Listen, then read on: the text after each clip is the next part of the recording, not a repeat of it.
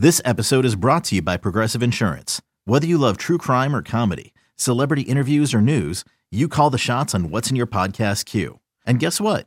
Now you can call them on your auto insurance too with the Name Your Price tool from Progressive. It works just the way it sounds. You tell Progressive how much you want to pay for car insurance, and they'll show you coverage options that fit your budget. Get your quote today at Progressive.com to join the over 28 million drivers who trust Progressive. Progressive Casualty Insurance Company and Affiliates. Price and coverage match limited by state law. Introducing the two-way V4, where groundbreaking fuel cell technology meets fresh foam cushioning for the ultimate performance. With fuel cell, each step feels explosive, delivering unparalleled energy return. Paired with fresh foam, experience maximum comfort throughout the game. Its lightweight textile upper offers support and breathability without sacrificing agility. Whether you're hitting the clutch shot or locking down the opposition, the two-way V4 gives you the tools to play at a high level. Learn more and purchase the two-way for yourself at newbalance.com.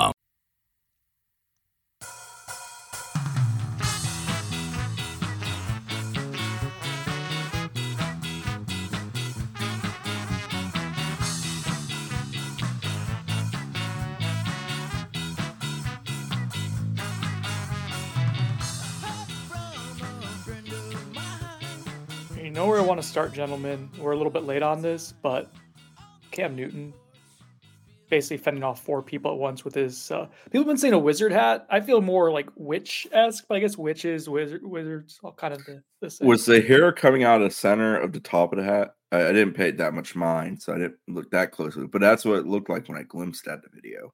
I don't think so. Okay. Dude, I mean, Cam Newton was like one of the athletes I really admired growing up.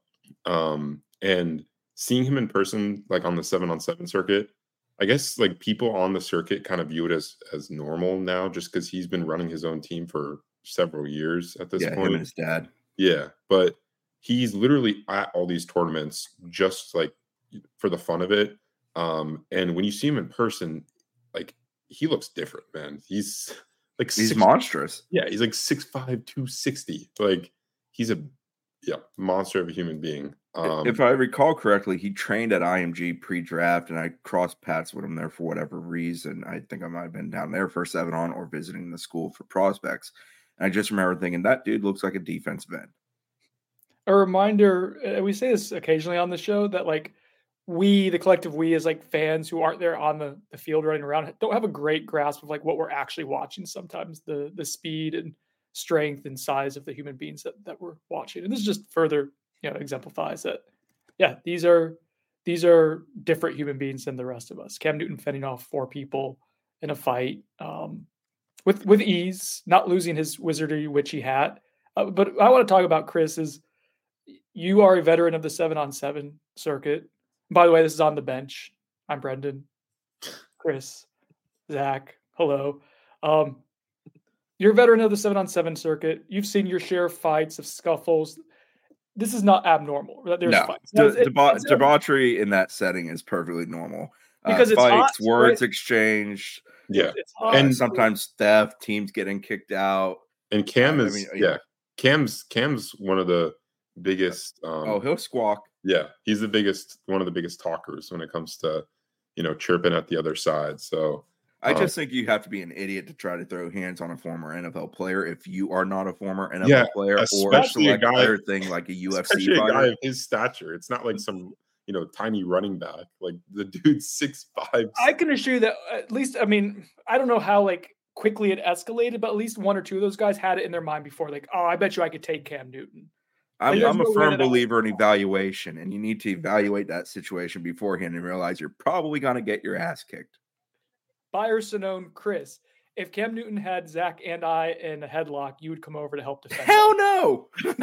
I'd take video of it and laugh. And hey, maybe I'd become an internet superstar on the X, but no, I'm not. No, you give it to Zach and I because we have the X blue, so we'd actually profit from it. Chris would do that. Chris would put the video up on his own X and not let us make any money while we get our asses kicked. The problem was whether Chris would help us or not. Buyer Sonone, I would Zach, not. we had our head in a Sonone. Yeah, hard to know. Okay. But Chris, what is the best being a relative term, the most memorable 7-on-7 fight that you've ever seen in person? truly like, well, I mean, my most memorable 7-on-7 thing, and Wayne McGahee's going to listen to this and laugh because I'm pretty sure he was there. Chauncey Gardner-Johnson, who now has had a healthy NFL career, I believe instigated a fight between maybe Pro Impact and a South Florida team. I can't remember who. I believe it was at IMG. He wasn't on either team when he caused this. He was just squawking at one, and then another one showed up, and it turned into a thing. And those two teams got into it, and Chauncey just was like an onlooker. He is probably the greatest trash talker I've ever seen in person. Like when you see things about him in the NFL, like irritating other players and people basically thinking he needs to shut up and things like that, it's all true. Like he's phenomenal at it. It's very impressive. That's probably my most memorable thing. I mean, I remember instances of like buses being entered and items going missing and that happening to teams and causing major issues at some tournaments. I was lucky. I was there for the early days of 7-on when it was select teams, like when it was really, really good teams, because it was one team for major areas of athletic talent, and everybody on that team would go on to play pretty high-end college football, and a lot of them would end up being pros. Now it's a little bit more slice and dice where there's like, 15 teams for Miami and 5 teams for areas that can't support 5 teams. So it's just not the same. I'm not really a fan of it. And for a lot of the sideshow that goes on with it is why I'm not a fan of it.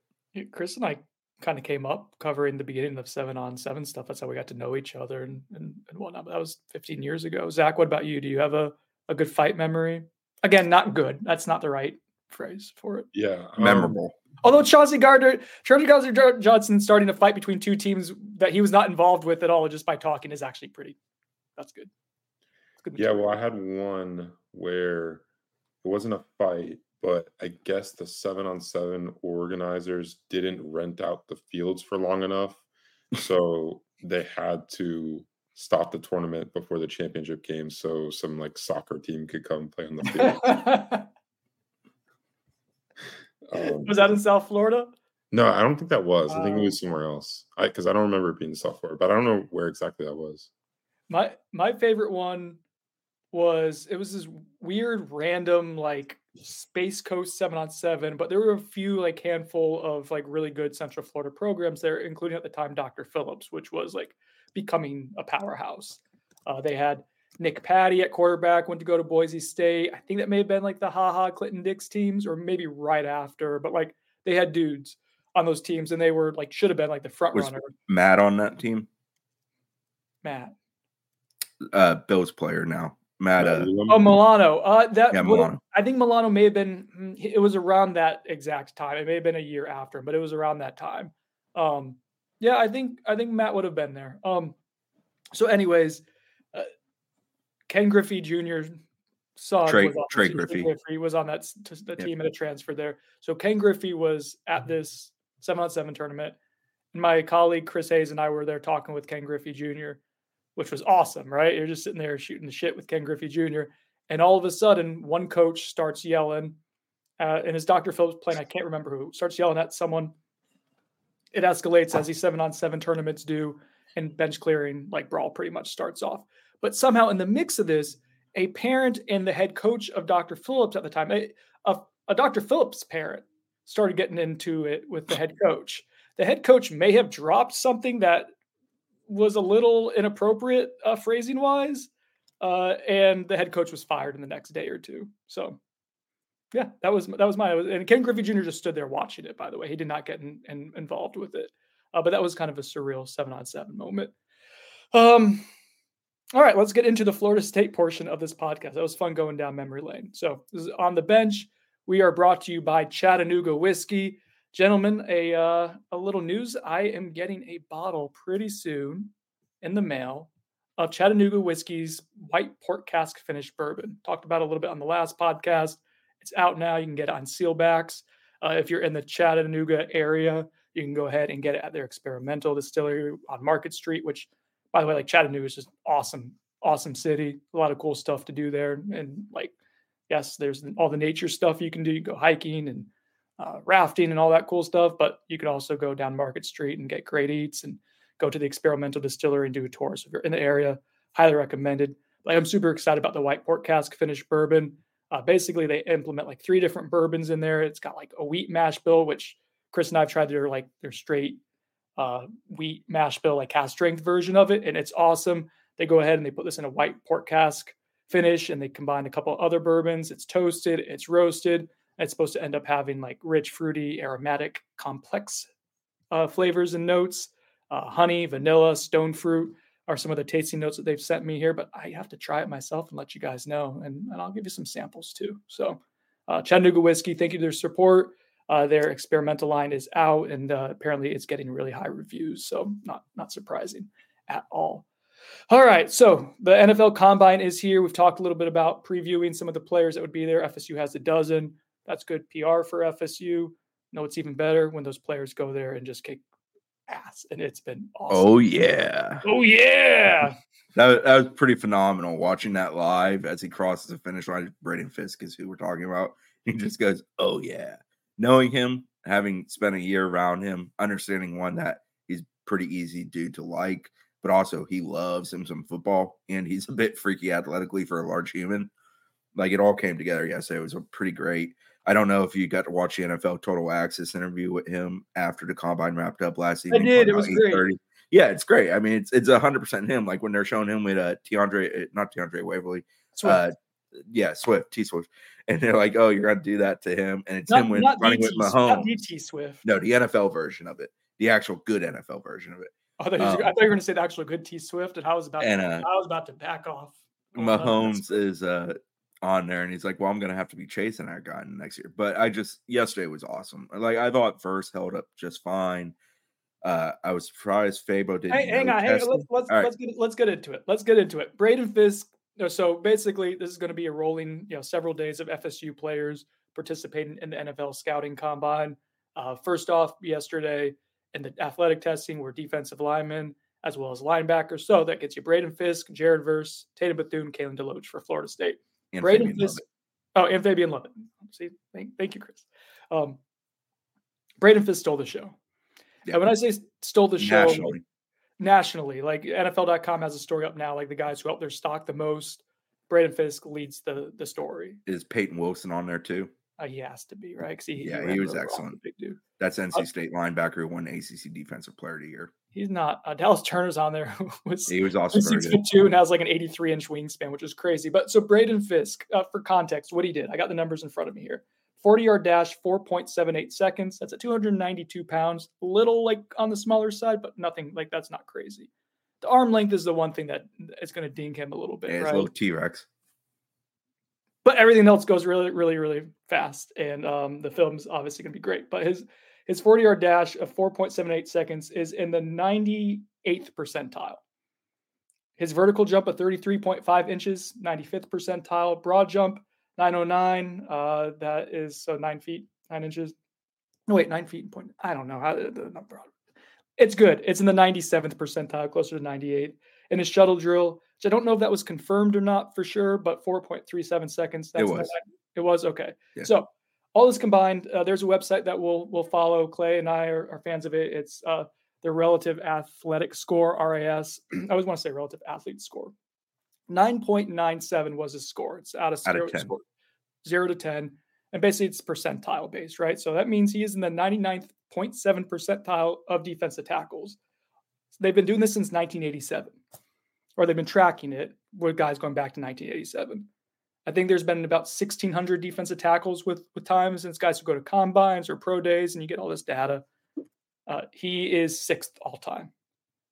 So I had somebody who is a draft person, college person too, but not Florida State person, ask me like, how good is before yesterday? How good is Braden? And I'm like, he is drastically better than his stats will tell you he is. And his stats aren't bad. They're stats good. Are good. He was, but they're not eye-popping. They're not, mind-blowing stats.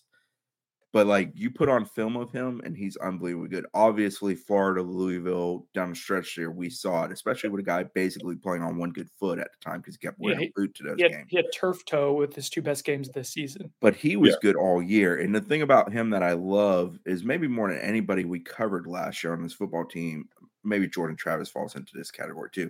Practice day to day, he was always really good. Like the consistency is throughout. And it's partly because he is athletically gifted, but he also just loves playing football. And he has an easygoing enough personality where I don't think bad things bring him down.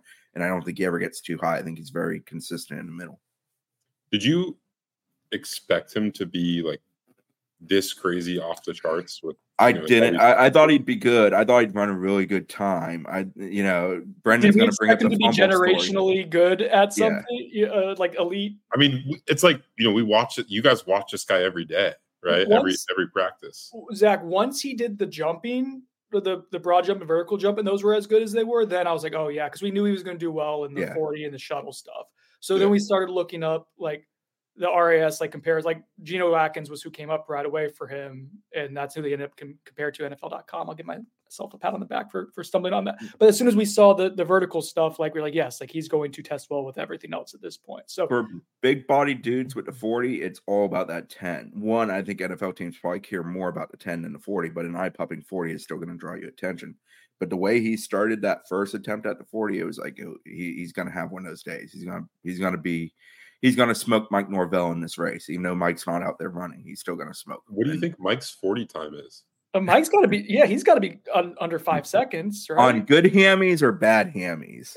Mike in the spring and early in camp is very different than Mike at the end of the season, to be fair.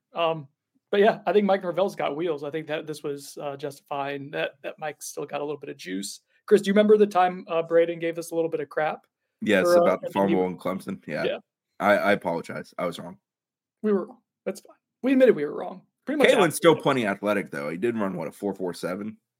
Yeah, Kalen DeLoach is very fast. And I'd rather the ball go in Kalen DeLoach's hands, but I think FSU was in good hands with the whole caveat of not caveat, caravan of players who were following him into the end zone. To me, Kalen's like the opposite side of Braden. We knew Braden was going to go in yesterday and have a really good day. And his measurements, other than the arm length, were going to be good. With Kalen, measurements aren't good. There's nothing you can do to change that.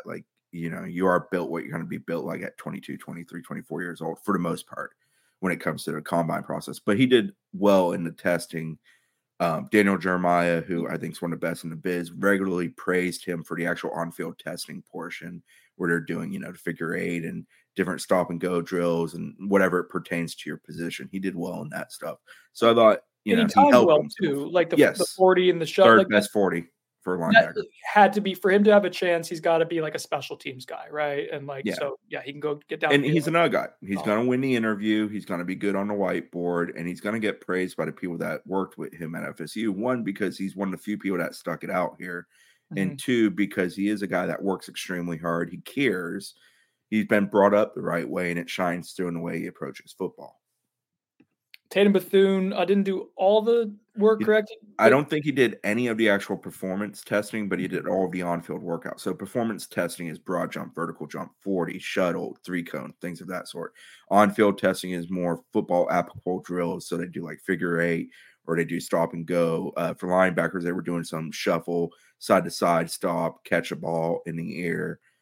Basically different things to show what different linebackers do in the NFL. Now, linebackers not a pigeonholed position in the sense of how different teams use it. Some teams use them in very different ways, downhill versus in coverage.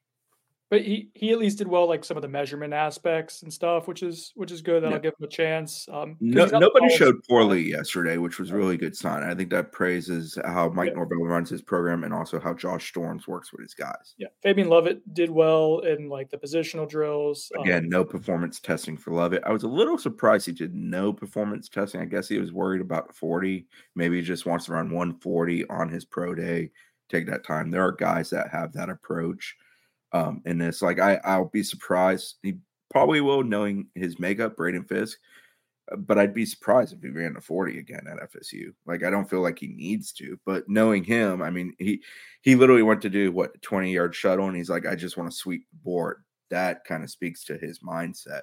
He didn't need to go do that. That's the last thing he had to do yesterday. But he's like, yeah, I'm going to go do it because I've done great at everything else. So why not? I think he'll be in Tallahassee to cheer on his brethren at the pro day. I don't think he needs to do and anymore. Talk to teams. Yeah, he's good. And then Jared Verse. Normally that would be the guy stealing the show if there wasn't this generational performance. But Jared Verse had himself a great day that pretty much solidifies him as a top 10 to 20 draft pick, somewhere in that range. The only moment Verse had that he probably like to take it back on the figure eight, he kind of stuttered and stopped at one point in the middle part of it. Figure eight, basically for a defensive end edge guy, shows bend, acceleration. You're running a figure 8 circle, but you want to get your body lean into that circle. When they do the body tracking, it should be your inside circle, even though your feet are actually outside the circle. And with him, for whatever reason, I don't know what it was, they had to pick and drop 2 towels in the drill. When he got to the middle, he stuttered and there was a stall. It's just one of those moments, like, you could tell he probably would have liked to do it again. But of course, NFL teams have come to a ton of FSU practices, and FSU practice does the exact same thing. Minus, I don't know if they use the towel situation, but they do the lean, the figure 8 stuff. So teams have seen him do that countless times. His 40-yard dash was sub 4.6. It was 4.58 seconds with a 1.6 10-yard split. That's really good. You got a Will Anderson comparison from Daniel Jeremiah. He's 1 pound off. They're very similar number-wise. It's funny. Daniel Jeremiah was doing the comparison before they started the athletic testing, just more on build and play style. And then the athletic testing is almost like identical. Dude's good at his job. He's incredible. We reference him a lot because he's really good at his job. But the broad jump, vertical jump, all of it was really good for Jared Verse. Yeah, and the thing with Verse is he's still a speed to power, power to speed guy, and that's the bread and butter. That's what teams are going to love. And the measurements were what you want to see, and the film's still there. Anybody that can pick up a University of Florida SEC level offensive lineman supposedly and throw them into a non-human body to create a sack, yeah, they're going to be liked. Like, that's one of those things that help you win NFL games. So it's a great start for Florida State at the Combine. This evening, Friday evening, as we're recording this show on Friday morning, you'll have Jarian Jones and Renardo Green test. Big day for both of those guys. They're both draftable players. Renardo Green, some people are like talking about him as a potential day 2 guy. Other sides that have him more as a mid to late day 3. But like, if he's someone who, if like he tests well, causes people to go back to the film, watch it over again. You see some of the metrics are going to be really good. Like, he's someone who can like make himself a lot of money based on what he does today. Jaheim's today too, right? Yes, Jaheim is also today. He's going to be another interesting one. And then over the weekend, we'll see Johnny Wilson, Keon Coleman, Trey Benson. Those could be fun days. And then obviously Jordan Travis is there as well. He's not expected to do anything physically. I think this is more for him getting okays with medicals and meeting with teams and kind of going from there. But point being, this has been a really good start for Florida State for the Combine. Just a couple years ago, like, where this wasn't mattering at all from a Florida State perspective. Like, when they do Pro Day later this month, there's going to be every NFL team represented and high-end like GMs and stuff like that that'll be there to watch some of these players. So like the program is ascending. That's what I am interested in talking about before we move on to the next topic. I'll throw this to Zach. Like, how does this become a selling point for Florida State? How do you capitalize on what this part of the pre-draft process has been? And a better question maybe is, how does Miami use it against Florida State somehow? So many transfers. No, I mean, I think you can point to the strength and conditioning program, where Braden Fisk was ahead of his time at Florida State to where he is now. Like, how much of that it was achieved by the staff. But even for guys that have been in the program for several years, they're moving different than, all these elite players that are at the Combine. They're in the high percentiles in a lot of these categories. Like, yeah, I mean, it just goes to show what kind of development you can get at Florida State. And how, I guess for the question on how to sell that, I mean, Florida State just needs to communicate that with recruits that they're after. Show, the progress of players that have come into their program and how they left it, how they're performing athletically, and how they grow on and off the field. I mean, that's kind of a typical recruiting pitch, but now you have actual tangible results that you can show, prospective athletes that are looking into Florida State. And I think that's important. Just like we've seen kind of, when you start winning some games, you're a better product. It's easier to sell yourselves on the recruiting trail. I think, the same goes for churning out NFL talent. That's only going to help FSU's cause when it comes to recruiting in the future. So we know recruiting involves money, so I'm going to act like that doesn't exist in making these comments. But when I talk to kids over the last 2 decades of doing this job, the number one reason really great football players in high school went to Alabama is because they believed, 1, they would win a national championship. 2, they knew they would get developed both physically, mentally, and in the strength and conditioning program. And 3, they knew they would go to the pros, get drafted high, and show well at things like the NFL Combine and be prepared for it. FSU played for an ACC championship and got screwed out of playing for an actual championship. They have 12 guys at the Combine who, on that list, I would argue that at least 10 to 11 of them all drastically improved in their time at FSU, if not every single damn one. And 3, they're going to have a good time in April when the draft rolls around. I remember Nick Saban's recruitment of Kayvon Thibodeau told him it didn't work. Like the pitch didn't get him there, but I thought it was just like badass for him to basically tell a 5-star defensive end, it's like, listen, wherever you go, you're going to have a 25% chance of getting drafted pretty high, like day one pick, just based on your profile and where guys normally go. You come here at Alabama, historically, we have a 50% chance of sending you to the first round, NFL draft in the first round. It's like, okay. But that's where you now start, like to Zach's point, Chris's point, like you have that proof of concept now that you start to sell. There will be naysayers. A lot of those guys are transfers. Okay. Does Braden Fisk get taken? Who cares? The idea that like a transfer is a bad thing has to die. We live in a transfer portal world. A lot of kids transfer at least once, if not twice, maybe more in a collegiate career. Like it doesn't matter anymore. It's, did you go somewhere? Did you become a better football player? Did you become better at understanding the game of football? And when you came out of that place, did it set you up for success at the next level? Who gives a, you know what, if you came from the high school ranks to the portal ranks? It doesn't matter anymore. It should. Saying that schools that only win 7 games traditionally because they're crap programs, they might combat that. Who cares? If you're winning double-digit football games and competing for championships and putting yourself in position to be the best in college football, nobody's going to care about that.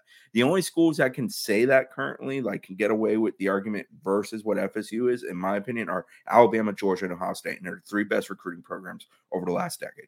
Plain and simple. By the way, Ohio State's all in on the transfer portal at this point, too, because it's the new norm. Just live with it. If anything, like this should all make you feel really, really good about like Mike Norvell, like found this, we've talked about it for years at this point, but like now you're starting to see the fruits of that labor like materialize and like real tangible stuff. And like he saw the transfer portal as, one, it was a necessity, but 2, a thing that they really liked as they got into it. And they're like, oh, we can implement culture through this. Like we're not worried about this mercenary feel. Like we can establish culture. We can get guys to come in, buy in to our program, get them in the strength and conditioning program, smooth out aspects of their game, scheme to their strengths, and have them leave more productive players than they were coming in, and win more games too, which is what the name of the game is for a head coach. I think there's a degree of portal because a kid has been in the college game and it's more professional. You have an idea of how are they going to handle that? What are they capable of becoming within that kind of controlled system? High school recruiting is that's best football dude on the field out there every Friday night, or one of the best. He goes to camps and he's very athletic. We love his measurements. And we think he's really good. And we've tried to evaluate him mentally, how he's going to handle it. But you don't know how a kid's going to handle college until they're actually in college. So I think that's a degree where FSU is very good at evaluating a portal kid and how he's going to handle it. In the high school thing, that's not going to change. I mean, the best of the best, again, a school like Alabama, for every kid Alabama has produced in the NFL draft, they produced probably pretty close to equal transfers over the years because Nick Saban understood they aren't old made for this. Some are, some aren't. And you got to trim the fat and keep bringing in the ones that are. And that's how you build a really good roster of 85. One other thing I think, like the collective we is like people who talk about college football and as it applies to like going to the NFL and evaluating and recruiting. The idea that like the transfer portal can't yield high upside players, like that needs to go away too. And it's I know you can point to one-offs, but like, all right, Florida State this year, their first player drafted is going to be Jared Verse. Albany. I start with the pinky. Damn it. Jared Verse. Next up is going to be probably Keon Coleman. Michigan State. Next up, Braden Fisk. With Western Michigan. Those are all going to be top 50 picks, maybe top 30 picks. And 2 of the 3 came from non-P5 programs, including one that came from an FCS.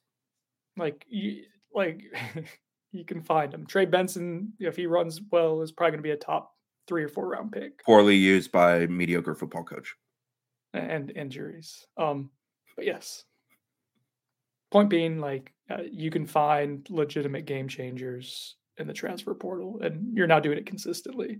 You may have to pay more. Well, there may have to be more NIL opportunities involved for those players as like the market has kind of recalibrated, right? And now people see that there's this value there. But like no, FSU's nailed it. Like and It's how they've almost like it's evaluated professional sports. almost. All right. So speaking of us being kind of snarky about the landscape of college football, I got a thing that I have to be critical about as we transition here. NCAA is looking to change the signing period to make it 3. And when I just say that, like that sounds good. I'm like, okay, there's some things there I think that could really make some sense. I start having issues. I guess I'm tainting the jury pool here. I'll get your guys' thoughts though. Issues I have is when I start hearing the new dates. So they're talking about it this week, if approved, new signing periods. And my understanding is that it would be possible like this cycle. Like, so this would be impacting the next couple months here. New signing periods would be the final Wednesday in June. Damn, I started with my thumb. The final Wednesday in June, the weekend after the Wednesday after college football's regular season finale, and then the first Wednesday in February. So traditional signing period. So you'd have 3, and one of those would be in June. Thoughts, gentlemen? Discuss. Go ahead. Zach, you start. Yeah, I mean, good job, for Zach. me, You cleared your throat. No, yeah, for me, the June one is the most alarming. It seems way too close to the official visit weekends because from what I understand, that's the Wednesday directly after the final official visit weekend, but what they're proposing. And I feel like, some of these schools coming straight off of a visit high, 4 straight visits, some of these kids might be inclined to, sign to a school. And the obvious caveat here is, with the transfer portal, I guess it's not as big of a deal for some of these guys to lock into a school early because, I mean, technically, even before you get on campus, you can request out of your national letter of intent, which we saw some guys do at Alabama this past, with Saban leaving, some of those guys that were in that class requested out. So let's say that some of these schools that I posted on Twitter, like that could capitalize off this June official visit or June signing day would be like, some of these off-season champion schools, right? These really good recruiting staffs who, when the season rolls around, they go and win 6 games or 7 games, and they have a tough time holding on to a lot of their commits. I think some of those schools could land some elite talent and have them sign in that signing period. And, would they be better off? Probably. Because to me, I think it's probably easier to play defense with guys that are either in your signing class or on the roster than to go and try to land elite talent when you are 4-8 in December. So that's my concern with it. And I think it kills a lot of high school evaluations for the senior year too, because if when the early signing day in December was first put in place, I don't think, at least at the start, it was pretty evenly split between both December and February where guys would sign. But now it's become almost completely December oriented to where 99% of the class is signing in that period. Is that what June's going to become? I mean, it could. And if so, I think that's going to be dangerous, not only for, the health of high school football, because there are a lot of, seniors that might put on really good tape that fall, and maybe they haven't done anything else in their high school career, or they've been kind of steadily building, and they're not going to get the opportunity to get looked at by some of these schools that fill up their signing classes in June. And I think, honestly, like, if you think about it, if you're locking in all these guys with NLIs in June, and then they go out and, maybe they weren't the player you thought they were in their senior season, well, you're locked into those players for the time being. With obviously, the transfer portal existing, I guess it's not that big of a deal. But to me, I think it's going to only increase the amount of players that are entering the transfer portal, because a lot of these schools are going to miss on guys because they don't get that key evaluation piece of senior film. I mean, it's a huge deal when you're trying to project guys and what they're going to do at the college level. So I guess that's my kind of take on that specific day. I think the one, so they're moving up the one in, or proposing to move the one up in December. I think that's going to pass from what I've heard, from 3 weeks into December all the way up to, I think it's December 4th. It's the Wednesday during championship week.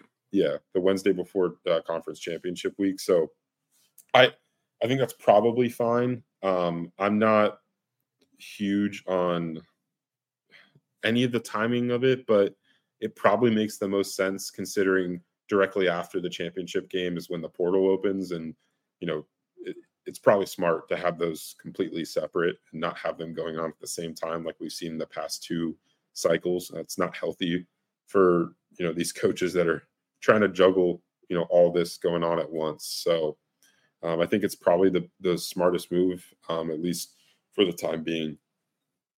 So I'm of the opinion, I don't love 3 dates, but I don't really think there's another version that works well either. I think they need to change the entire calendar. I've felt this way for a few years. I think officials should be allowed sooner. So I think the only officials allowed in January need to be guys, obviously, that can sign in February, and coaches are able to go on the road. Coaches are still going to want that time to go on the road and evaluate future classes. February, completely shut it down. Open up March, where you can start taking officials if kids want to, but they have to be academically able to, and schools have to be willing to. Do March, April as visits, shut down May, make it solely evaluation, or maybe April 15th to May 15th if you want to shift those dates a little bit. June is a 3-week open period for camps, officials, all of that. Shut down all of July, scrub that last week from the July calendar that currently is open and used. You run into a lot of high school kids already doing stuff with their high schools. You're going to run into, for example, with FSU this year, they're going to be prepping for Ireland and Georgia Tech that last week of July when things are open. Like, scratch that week, remove it completely. If you want to create an early period, make it August 1st, but make it ironclad, where outside of a coaching departure, head coach departure, a kid is locked in until they enter into the university system, and then they can enter into the portal if they so see fit. I just think you got to create something where there has to be a trade-off there for a kid to truly buy in on it. I am with Zach. I think it damages senior year. I think it damages evaluating kids over a senior year. There are kids who have great sophomore, junior years, feel like they're risers, hit the senior year and realize, oh man, they hit their ceiling a year ago. And then there's obviously the flip side of a kid that comes out of nowhere, or a kid that drastically improves, has a great senior year, and becomes a very good prospect. The championship week signing day, coaches don't love it. But I don't think I can't figure out a good time to do a late season pre-January signing day that really works, because you've got the portal smashing, and the issue is the overlap of the calendars with portal and high school. The current version stinks because you're trying to deal with kids entering the portal, keeping your current football team while also recruiting future kids. And that's where they want to get rid of the overlap. And I understand doing it at the beginning of December, but championship week, again, complicates it. For example, FSU Louisville last year would have been in some degree scrambling while also trying to prepare to play a football game that in the future will almost certainly, well, I don't know, the ACC might get, left at the door because PhD ain't doing damn thing about it, but it's supposed to have implications on you being in the playoffs and when they expand the playoffs. So, like, I understand why coaches don't like that, but they do have to get rid of the overlap of transfer calendar and high school calendar, and that's what their goal is. So I don't think there's a great way to do it. I think truly there has to be, at some point, they sit down and revise the entirety of the calendar and figure out how to create times off for both coaches, recruiting kids, and for kids to just sit and think about things instead of always feeling rushed. I also don't think a signing period immediately, like that June 20 this year, 24th, 25th, after you have kids on campus on June 21st and everybody's in a rush to get them, is the best thing for kids. Because I feel like it's bad analogy, but putting a gun to their head and making them make a decision, I don't think that's a good thing. So yeah, I think an interesting thing that's going to be different this site, like if this December 4th day does pass the the championship week signing day, do the teams that have late season home games just benefit to a crazy amount because they can host guys the week, or you're hosting a kid Wednesday to Friday before you hit the road to play a road game? Yeah. But that's crazy to me. That's true of any change in the calendar. There's going to be ramifications that don't work well. And that's why I think the entirety of the calendar has to be addressed. But guys, that would over a period of time, and there's nothing that's happening with the NCAA right now or college football landscape that seems like it's going to last for years from now, anyways.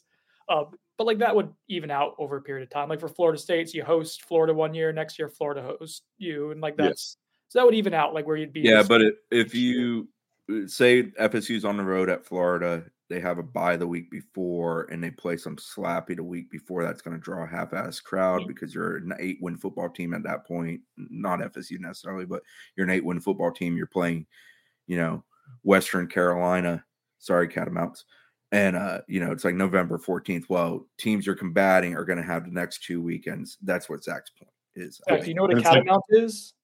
No. If you're on the road the last weekend, it's in the name. It's a cat. What do you do? I don't know. I guess for Florida State, it's always going to be on the road in Florida. But maybe not. We'll see where there is no current perfect fix with the way the entirety of the calendar is constructed. They have tried to put guardrails on the timing of the transfer portal, and I think that's alleviated some of it. But it's also created a short window cluster in December that this past year drove a lot of coaches absolutely berserk and was unfair to current players on football rosters, high school recruits, and coaches alike. It's going to be interesting to see how many, so in December now, during the early signing period, about 80%, 85% of high schoolers end up signing, especially. Yeah, I think blue chip wise, it was 237 of the top 247 this past year. It was an absurdly high number. So I wonder what it's going to look like in June. June's too early. That doesn't make a lot of sense to me. I think it should be August 1st if you're going to do it. I think it should be August 1st. I think you shut down July completely. Give coaches literally a month, a break, everybody a break basically for a month, and allow kids to sit and think about it. And maybe you cut off all communication. Don't even allow electronic for a couple weeks or something. I know that's tough to enforce and teams won't follow it. I'm living a utopian lifestyle with that thought. But I do think there has to be some form of hey, kid, you've collected a lot of info. Now decompress for a minute and then come back to the table and make your decision. I think that would benefit everybody. I think it would also create a situation where less kids immediately are going to transfer. Because a lot of the reason kids transfer is they have an emotional high on a visit, they commit, they end up signing, they get there and realize, oh man, the rules aren't as nice when you're not a recruit, and they don't like it and they leave. I think there's a degree of you can fix some of the problem you're having on the back end by making decisions on the front end. I think this all benefits Florida State as currently the way this program is currently comprised. I don't think Zach does. I think Zach's belief is that schools that are mediocre to poor but very good at recruiting pitches are going to win out on kids and basically when is Florida State recruiting classes in the prep ranks usually at its best? During the summer. Okay. Well, I think okay, all right, and second, Brendan. Wait. A little bit of this. Gather the two of them. All right, so that's first. Second, all right. When is there the most instability amongst the most chaos happening in a recruiting period with coaches leaving and when does the most shit go down? December. Okay. So now you speed that up a week for a program that just re-signed its coach to $10 million a year. He's won multiple coach of the year. He's not going anywhere foreseeable future. And you're probably going to continue to win a lot of games with him. Whereas other teams are going to be firing coaches now, going to have to be doing it in early November in order to have some stability. I think it sets up well for a program that has stability like Florida State to flourish with high school recruiting in that window. Are we talking about the June? You're talking about the June, just the way it's set up now with the June window, December window, February. I think it sets up. I guess well it just to me it depends what the trend looks like of players that are signing in June if that passes. Yeah, that is the ultimate. If it's a high clip, because what you're not taking into account is recruiting strategy would shift. Obviously, you would try to make all out you're seeing it. I think you're seeing the ramifications of this being presented to schools as a possibility this cycle because all of the official visits are getting scheduled in February.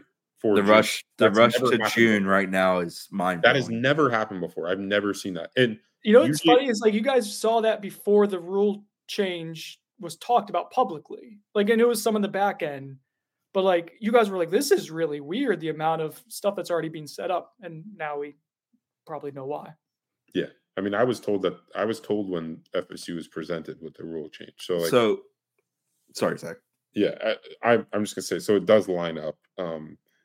But I mean, there's a natural progression of things where, you know, the recruiting cycle is always accelerated. But I do think this has some correlation. I've in the past always said I think basketball foreshadows what's going to happen with football recruiting wise sometimes. A few years ago, basketball created junior official visits where they can take 5 as a junior, 5 as a senior, and they can repeat to some schools. And obviously coaching changes allow you to take multiple to the same school. Do we think juniors should be taking official visits? Is that one way to fix this? But then you're just going to have reclassifications too, which we've already seen starting to permeate into football a little bit more and more. And who knows, like the early data of that shows that it doesn't work super well. So to me, like, I don't think that's the answer, but who knows? I mean, is there a good answer? I'm not sure there is. We should just predict what is the worst thing that the NCAA could do, and that's what they're going to pick to do.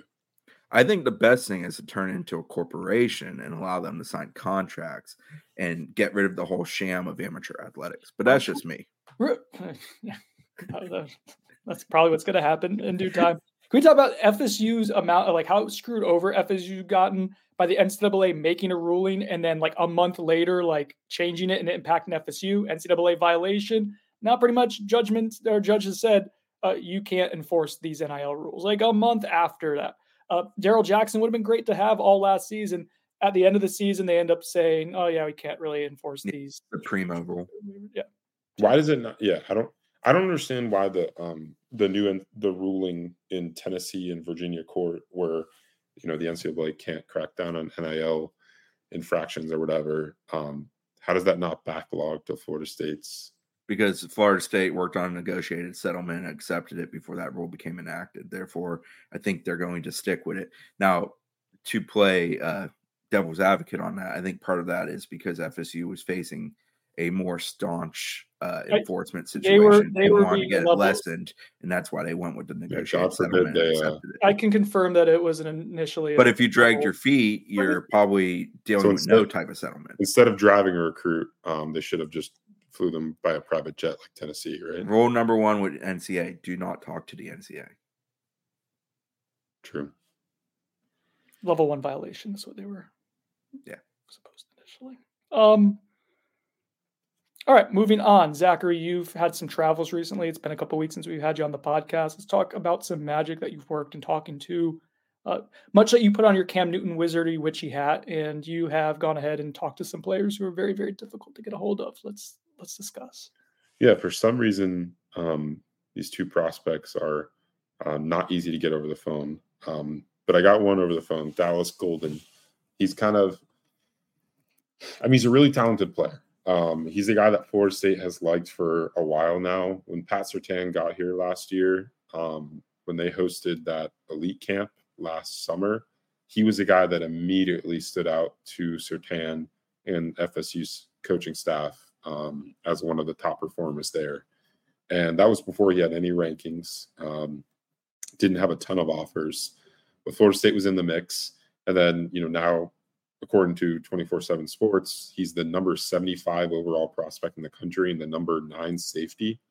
So a supremely talented player. He's at a Tampa Berkeley prep, 6 foot, 176 pounds. Notre Dame is currently the crystal ball leader for him. I think that's probably right. I think Notre Dame and both them and Clemson are doing an excellent job. They both got him on campus in January for junior day visits, but he's planning to go see some more schools, and Florida State's definitely on that list of schools that he wants to go see. He told me he didn't have anything set up as far as visits go for the spring or for OVs, but he's been building a good relationship with both Surtain and defensive coordinator Adam Fuller. He's one of FSU's top corner targets. You know, he's listed as a safety by 24/7 Sports, but he's on FSU's corner board, and they like him a lot. So would not be surprised to see him make it to campus over the next few months. And I think that's pretty important for Florida State as they look to combat Notre Dame there and Clemson. And then the next prospect Did you get a dog? No, that's a dog outside that's barking. Next prospect I went to go see in person. He's a guy who's actually straight down the road from me over here in Pembroke Pines in South Florida. And he goes to West Broward High School, Joshua Moore. He goes 6'3", 205 pounds. He has an 88 grade by 24/7 Sports, but I'm told Florida State views him as one of their top receiver targets in the 2025 class. Right now, I think it's an FSU-Georgia battle early. Florida's in the mix, and so is Miami, but I really do think it's FSU and Georgia at the top for him. And I probably would give the edge to Georgia, but with the caveat that they just lost their receiver coach in Brian McClendon. I think he just left for, I believe, an NFL job. And they just hired James Coley from South Carolina, which coach. He does a great job at recruiting South Florida. He got called up too, huh?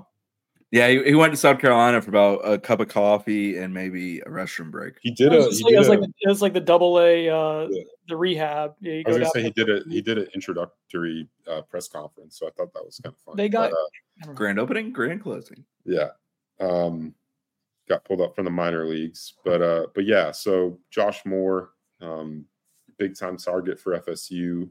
Good relationship with Ron Dugans. Expect him back on campus this spring. And then I believe he's in the process of finalizing his Florida State official visit date.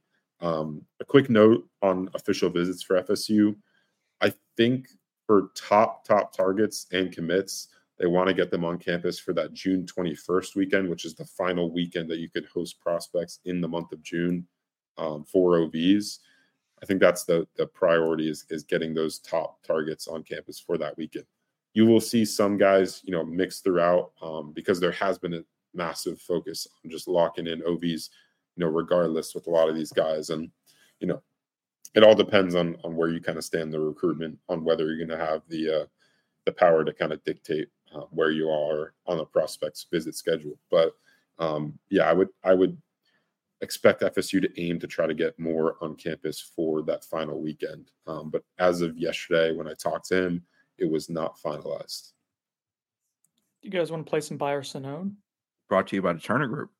Let's take a quick commercial break and we'll get back to it. Unless you're watching the YouTube video and then we're still here. It's weird. Welcome back to On the Bench Magic. Much like the Cam Newton hat, Magic's going to be a theme throughout this episode, I think. We are going to finish off this podcast with a little Buy or Sonone. Who's it sponsored by, Chris?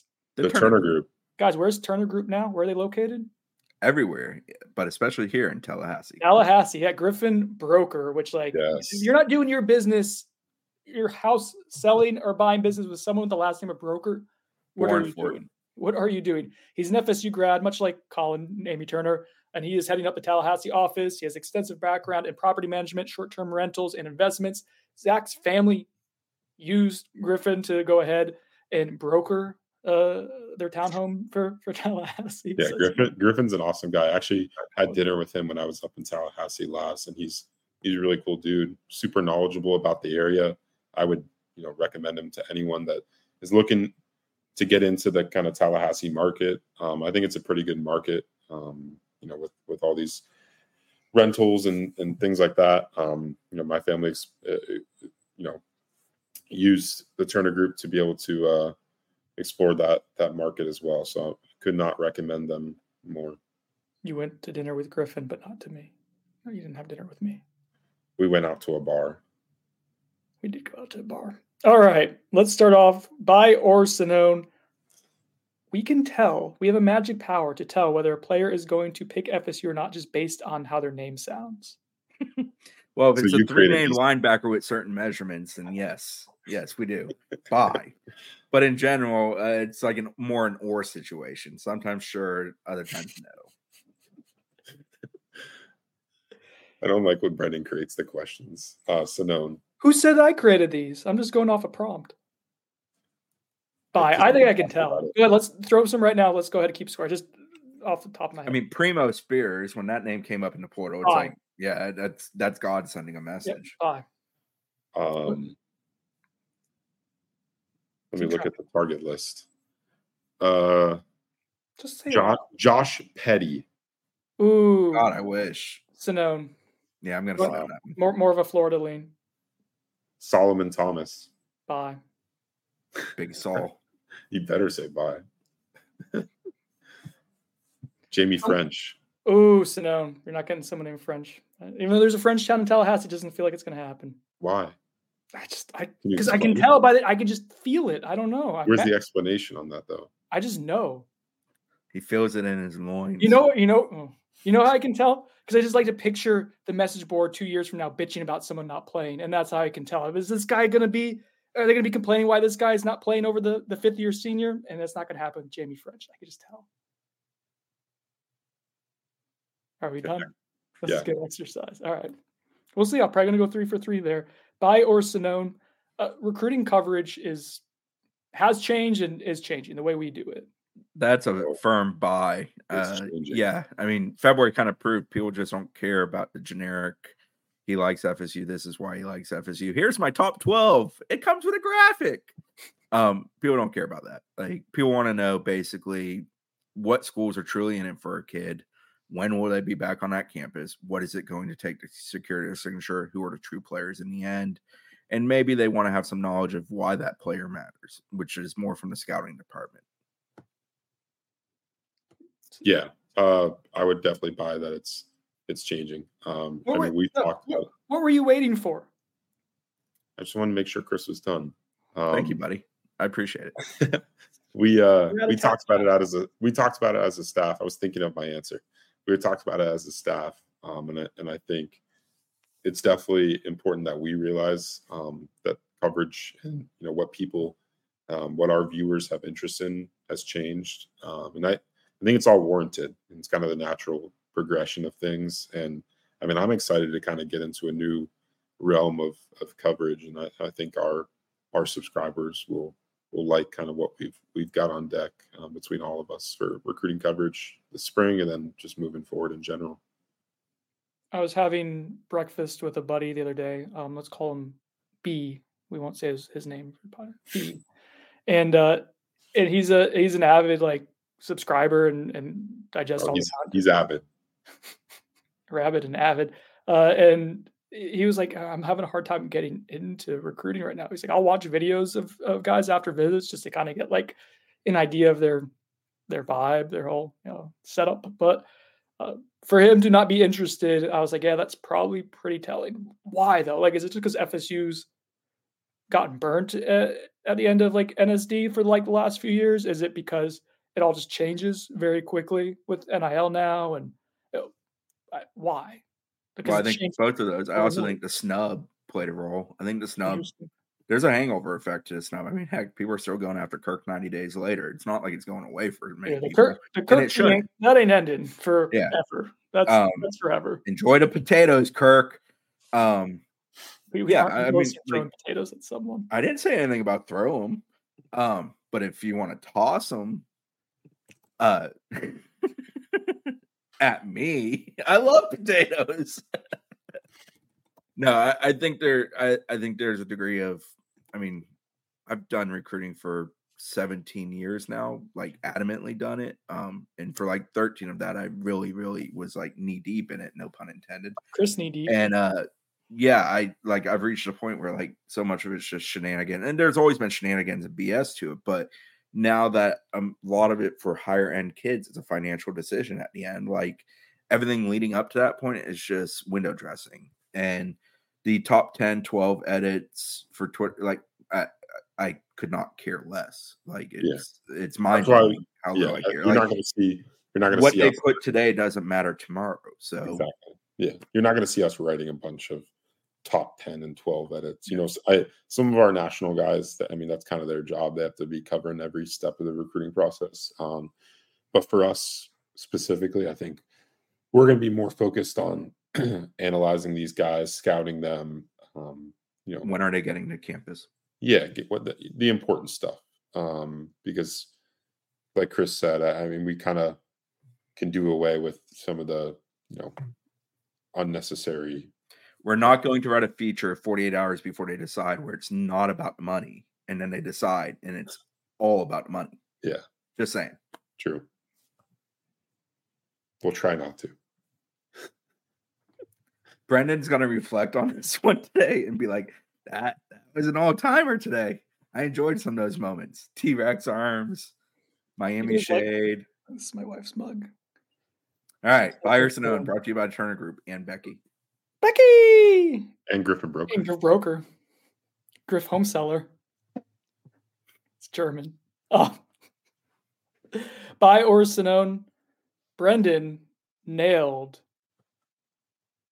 the Braden Fisk evaluation. Dude, you were so proud. Are all these questions just to pat yourself? Yes, this is, dude. No, this is what happens when I don't put the prompt. It's just navel. Sometimes you have to appease the sponsor, Zach. Just play along. Sonone. What? All right. Buyer Sonone. Buyer Sonone. Who's the king of the spring? Spring football starts in a little bit more than 2 weeks. We're getting pretty close to it. We'll have tour duty access in a week or so from now, so we'll get to see that. We'll have the coach luncheon. Yeah, it's all starting the next week or two. Like, you're going to start getting more and more spring content. So let's set the table here. We'll end the podcast with a Buyer Sonone. Who is the king of the spring? Go ahead, Zach. You pick first. I feel like it's always a running back, but or a receiver. I'm going to go You've only done it twice, so Tamiwa DeRoche. Tamiwa? Okay. Yeah, the West Virginia defensive line transfer. I do think he's someone we're going to be buzzing about. Yeah. Everything I've heard since he got here is just the way he goes about his business is really impressive. And he's pretty special, big athlete. Shocking. FSU evaluated well with a big athlete. I don't think we can do the running list of King of the Spring this year. I don't think we should. I'm going to do Shyheim Brown. I think Shyheim. He started last year. I know he has started a ton, but I think he's going to elevate his role and be like.